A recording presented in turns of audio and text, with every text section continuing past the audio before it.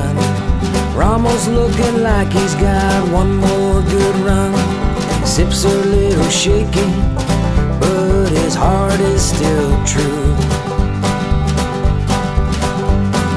Oh, how that dog loves hunting with me and you.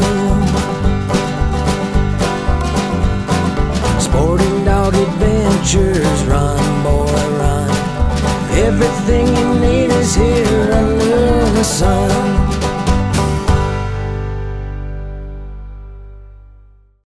Sporting Dog Adventures podcast is proudly brought to you by Soggy Acres Retrievers. My name's Jeff Fuller. I've been breeding dogs for over 20 years, and it is my passion. We love putting best friends in people's homes and selling them that dream of riding the truck next to you, running around the field on a hunt, or just being a best friend at your house. If you're looking for a high-quality Labrador Retriever puppy, please check our website out as www.soggyacres.com. Or you can call me at 262-215-9683 or email me sportingdogtv@gmail.com. Remember, whether it's yellow, black, or chocolate, everyone deserves a Soggy dog. Here at the Sporting Dog Adventures podcast, we are all about the dogs. As our listeners, we want to thank you all for listening. We want to ask you a favor. Please give us a 5-star rating. Give us a thumbs up. Share us with your friends. If you can support us financially, go to Anchor Support and support us there. We are only as strong as our fans and your help that you give us, where we are going to spread our love for dogs and dogs in the field. Please share it to your friends and family. Please help us grow. Thank you again so much for listening to us. God bless. Welcome to Sporting Dog Adventures podcast. I am your host, Jeff Fuller, and I have my beautiful wife, Catherine, here today. Hello. She's actually known to our fans as Kate. When I met her, she told me her name was Catherine, and I told her I was far too much of a caveman to use that long of a word. So because she was mine, I renamed her, and I renamed her Kate. But it's my name. And it's funny because now she went from Kate, which is how I spelled her name because I named her on the TV show, to now she's added a Y. So she's bought into the Kate, but she's made it her own. I'm going to spell it my way. If you're going to rename me, the least I get to do is spell it my way. Well, you know, it's property rights, I guess. You were silly enough to marry me, so I get to name you. Mm-hmm. So today we have a fun topic. We're going to talk about what is the AKC. In our dog training tips, we are going to talk about our Gun Dog Training Series Week 2. We're going to basically chronicle our training program with the dogs that we have in for 3 months right now and give you a week by week. And then in our hunting tip, we're going to talk about why now is the time to start getting your dog in shape for next year along with yourself. So Kate, throw us into what you want to talk about. Well, we meet so many wonderful people all year long that you sell puppies to. And I go through the puppy paperwork like I always do with them. And one of the things they always get is they get their AKC registration packet. And a lot of times there's sort of this like glossed over look. They don't know what it is. They don't know what it's for. They've heard the acronym AKC and they know it has something to do with dogs, but they don't know what it is. They don't want to ask because here they're buying a purebred dog. And of course you want to make it look like you did your research and you understand everything. But they really don't know what it is, what the packet is for, what registration gets them or does for them. They don't understand the whole process. So it comes down to when we talk to people or I get calls on the phone, it's always, do the dogs have papers? Papers. And that would be your pedigree, papers. AKC registered, there's HRC registration. What I will tell you is that when people say, I've got a great dog because it has papers, honestly, just the registration on its own is not enough. We need to look at pedigrees, which is the cool part that Kate's going to talk about. But we need to look at the pedigree so that we can look and see that the dog has titled dogs in its background over 5 generations or 3 generations, whatever you're looking at, that shows that it has the ability for what you're looking for. Whether that be the intelligence to pass a hunt test so that you can just have a great pet that is smart, or a hunting dog, or a running run competition, or a certain look you're looking for with showbred dogs, it will be in there, whether it's agility, whether it's hunting, whether it's show, so that you can see it on the titles of the parents. Yeah, so depending, like you said, you want a dog as a pet, or you want a dog as a hunting companion, or whatever it is you want the dog for. You can learn a lot about the dog you're going to get by researching its pedigree, which we'll talk about later. But just having papers, just having a pedigree dog doesn't mean anything as far as to the quality of the dog or what you're getting. Anyone who has a purebred registered male and female can breed those pets together and get dogs. And it doesn't mean that they're suitable to hunt. It doesn't mean it's a great house pet. It doesn't mean that they have any health clearances. Yeah, There's not even health clearances needed to have a registered dog. No, it means nothing. So the cool part about pedigrees, and I always listen to Kate with a Y talk about pedigrees, was she actually likes them for a specific purpose, and that is? Research. I research them. I absolutely love doing it. I recommend other people do it. Basically, if you look at a pedigree, and before you buy a dog, of course, always make sure that the pedigrees from mom and dad are on the website, or request them so you can take a look at them yourself. But you can do a couple of things with them, both research-oriented. Any dogs that have letters, like alpha characters, in front of their name or behind their name, it means that dog has a title. So, they accomplished something. And the back of the pedigree actually has all the codes as to what those accomplishments are. So like a person, if you've got a PhD after your name, we all know that means that you have a doctorate degree. And you could do some research and find out what that person got their doctorate in. Same thing with dogs.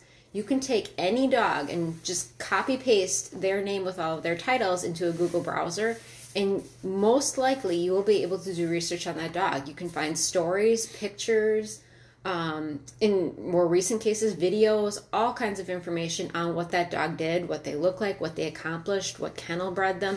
And then if you have questions, you could actually go back to that breeder, if it's still a current kennel, and get more information. The other thing you can do is you can do a search for certain dogs that are maybe in your pedigree. And we have people that will contact me and say, hey, we had a dog that wasn't from your kennel but had your dog Rommel in the pedigree. Do you still breed Rommel? And Rommel has passed. Albeit, we do still have several breeding doses that are frozen. So we'll do some history-type breedings for our future stud dogs so that we can look back and nostalgic. But you can use that name to find pedigrees that have dogs in it on certain sites. Mm-hmm. Yeah, I had somebody not that long ago that was like, oh, I was doing pedigree research and I saw you had Heidel's Mallard machine in your lines. Sure we do, and we still do, and you can still get a dog from us from those lines. So it's really cool if you had a dog in a line you like, or if you just want to be sure, do some research to find out what you're getting. Like you said, is it a show dog? Is it some dog that ran, in hunt trials? Or what is it exactly you're getting, and what have they accomplished in their life? The other thing that I've used it for myself, for the Chihuahuas that I own, is I want to be quite specific on how much line breeding I see or don't see in a pedigree. So if I'm looking at a pedigree for a Chihuahua and I see the same male in that pedigree again and again and again. So this particular male was not only dad, but he was also grandpa on the female side, and he was also great grandpa, and he was, I'm personally not a fan of animals when there's too much line breeding in their pedigree. So I like to make sure that if there's the animal in the pedigree more than once, it's got a decent distance apart from the others. And when looking at line breeding, the same dog appearing on both sides of the pedigree, depending on where it is not a bad thing. But what Kate is saying is where it's multiple times on each sides. And when you look at it, people will look, if they see any dogs that are the same, they'll actually look and say, oh, it's inbred. Mm-hmm. You got to look at it as percentage. If in fourth generation you had the same sire as third generation on the other, the actual percentages that are the same are quite minute. And you get into people where first cousins are not allowed to marry because there can be genetic issues that with the offspring. You're looking at like far past that in the same percentage. So it's acceptable, but again, it lets you look to make sure that it is a well-bred dog. Yeah, the particular kennel I was looking at for this Chihuahua, the dogs ran between $5,000 and $10,000, and I actually kind of felt guilty asking to review the pedigrees because I felt like, why would I doubt it? At that price point, I would certainly have no issues. There were health clearances that weren't done, which, isn't apparent from a pedigree, but I did ask, and no, she wasn't doing them. And she had the same male in her pedigree in 3 generations. It was like every single pairing. So that is something on a positive and negative that you can look at with pedigrees. It is a fun thing with the AKC. You can actually get yourself so that you get a magazine and you learn about dogs. They'll send you updates. There's a lot of positive to registering your dog. But the one thing that we don't, with our clients, we do not register the dogs ahead of time for our clients. We let them have that be their choice. We also don't give the AKC our client list, which they would like, but considering that we have to pay to register a litter and our clients have to pay to register their dogs, it's not incumbent on me to give them my client list. No, we keep our client information completely confidential. The only one that would ever have a chance of seeing it is when the state comes out to audit our records and review our kennels. Sometimes they'll glance through the files just quickly to make sure, we're not a puppy mill, but that's it. We provide it to absolutely no one. And the AKC does do inspections once you get over a certain amount of litters, but when they come to inspect our kennel, they're asking about specific clients that have registered their dog just to make sure that we have them notated on the forms properly. Mm-hmm. Which we do. We're very good at our record keeping. Much better since Kate with a Y joined the family. I'm pretty meticulous about it. And actually our bigger problem is destroying all the records. I keep too much. And then pretty soon there's no room in the office anymore. And it's like, okay, we need to have a burn party. So again, what is the AKC? I hope we helped you with that. You can check out for more information. You can go to their website, akc.org. We register all of our litters with that. We also have individual dogs registered at the HRC, but yet we don't register our litters. Again, that just comes into cost. The more registrations that we do with groups, the higher the price would be for our puppies. So we go with the gold standard, which is the AKC registration, but we also encourage people to look at the UKC or the HRC. They're the same thing, and have your dogs registered through them. So I hope that helps you. Again, stay tuned next for week 2 of our gun dog training series, and also our fun hunting tip coming up after that. All that and more coming up after this.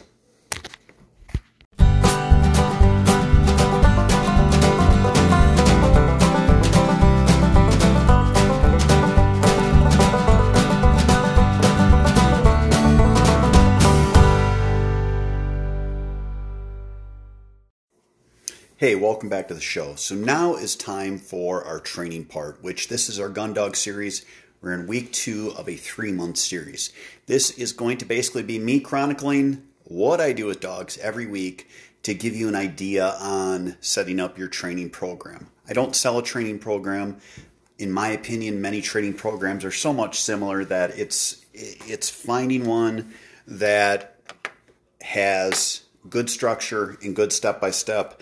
But I hope this does help you as you're looking for training your gun dog. My goal is always to get more people involved with their dogs and hunting with dogs in the field. So that's why we're making this available to you here on the podcast. So let's start. Last week, we started on week 1 where we were working on our obedience with a pinch collar and then starting our e-collar work at the end of the week by putting a dummy collar on the dogs and also putting the dogs up onto the trained retrieve table so that we're starting that trained retrieve, that conditioned retrieve, also known in past as force fetch. But you're basically teaching the dog that they have to put something in their mouth and hold on to it and hold it until they're commanded to drop. So this week we started out where we have the e-collar on the dog and we're starting to do something called e-collar conditioning. Our dogs are walking great at heel. They are sitting on command. The only thing that I have with a few of the dogs is making sure that they're sitting properly. So they're sitting straight down and not kicking out to a side so they can face me. So it's teaching them that sit does mean sit at heel so that their spine is in line with my foot. And that is accomplished by pulling up slightly on the leash so that they have that pinch collar there. So it teaches them, because they've been corrected with the pinch collar, it teaches them, I'm going to sit quickly because I don't want to get corrected. So use that to your advantage so that you're making them sit. Their spine is in line with your foot. And this will help you later as we build our dog and get them into the field. Again, We're now going to start collar conditioning this week, which that is where you're going to say sit and you are going to push the button at the same time on a momentary stimulation. Before we get to that point, though, we need to figure out what level of stimulation a dog needs to be at. So you're going to have a collar on. You're going to make sure it's snug enough where you can only fit 2 fingers under the collar. And you are going to start at the middle level on the collar. So today I was using a collar system that had 7 levels. I started on 3. The dog is seated. I'm not going to give any command. I'm just going to push the button. The dog's going to look around when they feel the stimulation. If they look around or they flinch a little, that's where I'm going to start. I'm now going to walk with the dog at heel, and about every 3rd time when I say sit, I am going to push the button on the collar and give them a momentary stimulation. The collar is in the same exact position, right next to the prong collar or pinch collar. So again, you're giving your pressure in the same area so the dog understands it. You're teaching the dog to turn the collar off by sitting quickly because they think that they're going to get corrected if they don't. And you're conditioning them over time so that they don't think the collar is what is correcting them. They think that their behavior, or in this instance, eventually once we're to the point where we have them where we're using it as a reinforcement tool, that their behavior is causing the correction. So walk with them at heel. It's going to be heel, good dog, heel, good, sit, good dog as they sit. Remember to use lots of positive reinforcement. You want to make sure that you're at 80% positive, 20% negative, the 20% negative being if you have to use your pinch collar or the dog bolts and the pinch collar employs itself because of their actions, and when we're using our e-collar. You're going to correct the day on the dog the first day about 3 times and then call it good. Second day, I would use it about 5 times. And then days after that, I'm going to go on a long walk with the dog, work with them on proper heeling, work with them on their sitting, and just make sure that they are just meticulous in where they're at with heeling, with their shoulder next to my knee, sitting properly where they're sitting quickly so that they are having their spine in line with where my foot's pointed. And I'm going to probably use the collar in that 15 time range. So that means that you're going to sit the dog about 45 times because we're going to use it every 3rd time. So along with this, we now have the dog. After I work on my obedience with the e-collar, I take the dogs and I put them up on the conditioned retrieve table. We have started with an ear pinch, which is where you are pinching inside their ear, creating discomfort. They're opening their mouth. They're putting the bumper in their mouth to the command fetch. By the 2nd week, we're about midway through the 2nd week, I have where the dogs are now just grabbing the bumper because they understand that if they don't grab it, they will get corrected in their ear with the pinch.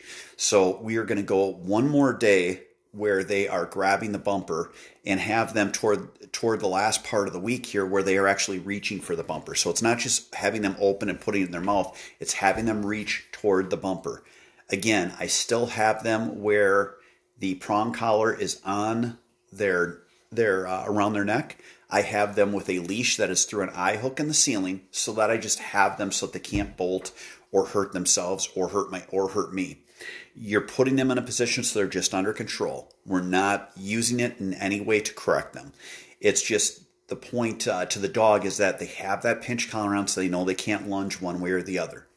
You're going to, again, continue working with the dog on table, telling them fetch and using a stimulation in their ear at the same time.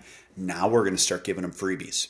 Today, I corrected the dogs or used the ear pinch twice on each dog.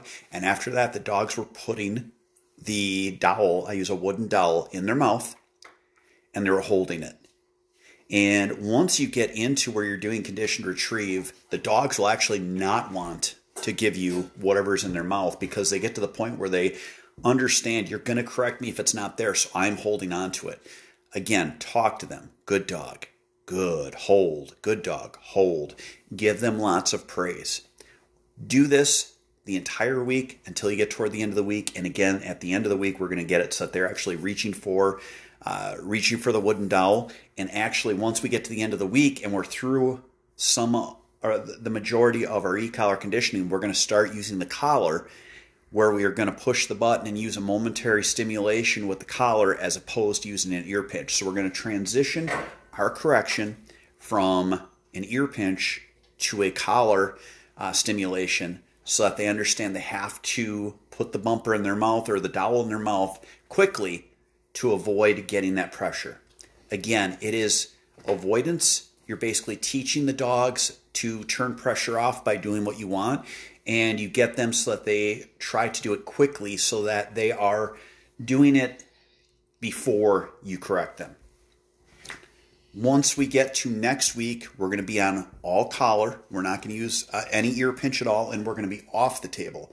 At that point, we are going to be working with them on holding and taking the first few steps. We're also going to do our repetitive fetch hold while we sit on a chair or a bucket or you kneel. I sit on a chair. I've got a bad back. I like to have it where I'm comfortable and just work with the dogs in this. Again, remember, these stages of training, the first 4 to 6 weeks, are incredibly stressful on the dog. We have to give a lot of praise. You are going to condition the dog to choose praise by having a negative consequence that is something they don't want. So we're not harming the dog. We're just showing them a negative consequence, and we're making them choose through conditioning their behavior the positive. You can't have them conditioned to choose what you want if you don't use a lot of praise. So too often we focus on the negative and very little positive. You need to have the negative consequence for doing stuff there, but we have to be incredibly positive when the dog is doing what you want. You don't want to be over the top so the dog, let's say they're sitting, where you tell the dog, good dog, and they stand up because now you're going to have to correct them. But every dog is different, but you can tell when a dog is really eating out of your hand and they're going, wow, I really love this. They want to please. So we have to use that as we're working with them during their training. So again, this week is going to be continuing in your obedience, working with e-collar conditioning, and now we're going to be working on our conditioned retrieve on table for the last week and transitioning that over toward the end of the week where we're going to use the e-collar instead of an ear pinch, continue working on hold, and get us to next week where we're going to be off the table and starting to work with the dogs taking their first steps with the item in their mouth. Items you're going to need this week: you're going to need a pinch collar, you're going to need an e-collar, and you are going to need I don't call it I guess it's not a wooden dowel. It's actually an old wooden dog bone, but you're going to use that wooden parcel or a bumper in their mouth so that they understand they have to hold. So I hope this helps. I hope you guys are enjoying this. Now, we have tried sharing our podcast to several training sites. They think that we're trying to sell stuff, so the podcast has been pulled. If you enjoy our podcast and you enjoy this gun dog training series, share it with your friends. Again, I'm not taking any training dogs in. We're full for the year. I'm not trying to sell the system. I'm trying to provide it to you to help you so that you have the confidence to work with your own dog. So let's stay tuned for our hunting tip coming up right after this on Sporting Dog Adventures Podcast. I am going to be the first to admit that sometimes kennels are kind of unsightly in the house. My wife for years was telling me how we needed to find something that wasn't just a kennel, but a piece of furniture.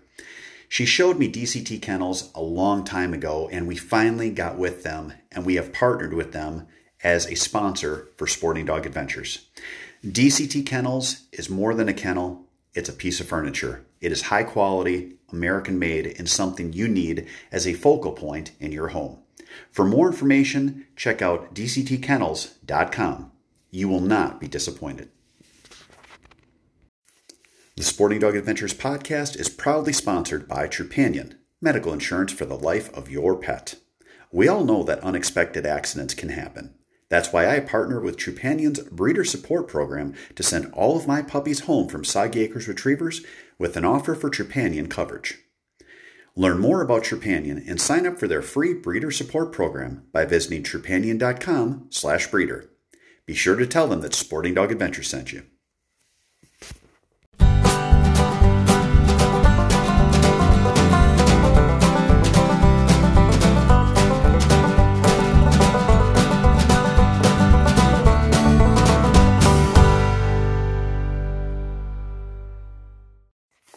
For the last 10 years, I've bought all of my vehicles from the Boucher Automotive Group in Janesville. If you want to get a great Ram truck or a great Ford truck, my son actually bought a used Chevy truck from them. They have fair prices, they have a knowledgeable, honest staff, and they really stand behind their products. You can go on their websites, frankboucherchrysler.net or gordyboucherford.com, and find out the inventory they have. Again, I know everyone's saying that it's so hard to find a vehicle.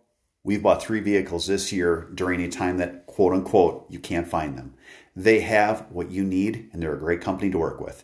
Check out Boucher. They ride with you every mile. If you're a serious person about the outdoors, or you love shooting, or you just want a great hobby, or all of the above, you need to check out Mech Outdoors.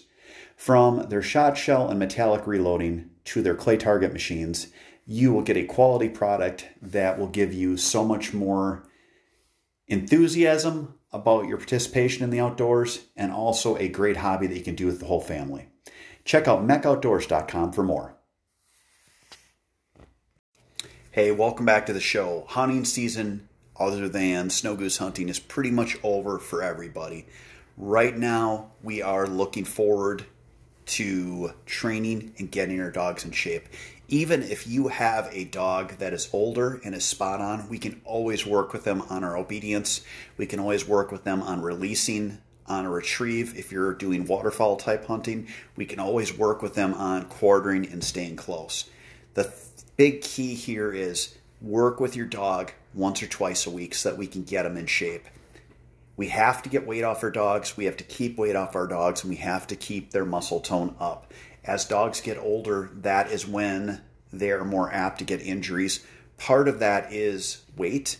When we look at weight on a dog, let's say my dog Memphis, she weighs 50 pounds. People would say, well, it's only 5 pounds. If she has 5 extra pounds on her, it's actually 10%. Don't humanize weight gain on your dogs. Actually look at it and use it as a percentage. If you think of it as a percentage, you'll realize that 10% or 20% makes your dog obese. Their joints are only able to hold so much, and their joints are kept in better shape when you have good muscle tone around them. We can stay away from the dreaded knee injuries, shoulder injuries, hip injuries if we just work with our dogs more, and it helps us too. Once a dog gets to about 6 or 7, they're heading into their twilight on training, so you want to make sure that you're keeping them in good shape year-round. If you have a waterfowl dog, or heck, even if it's just an upland dog, get them out there and swim them a lot. These are reduced impact type of exercises when they're swimming, so that they're getting exercise, they're using muscles, and they're keeping their joints, I guess, in a position where they aren't getting more wear and tear. But if you want to help your dogs a lot, just take them out, get them some exercise a couple of times a week. Go along with them. I know I need more exercise too. So that's your hunting tip as we head into the off season. I hope you guys really enjoyed this show. Please share us with your friends. Give us a 5-star rating. We grow because of our audience.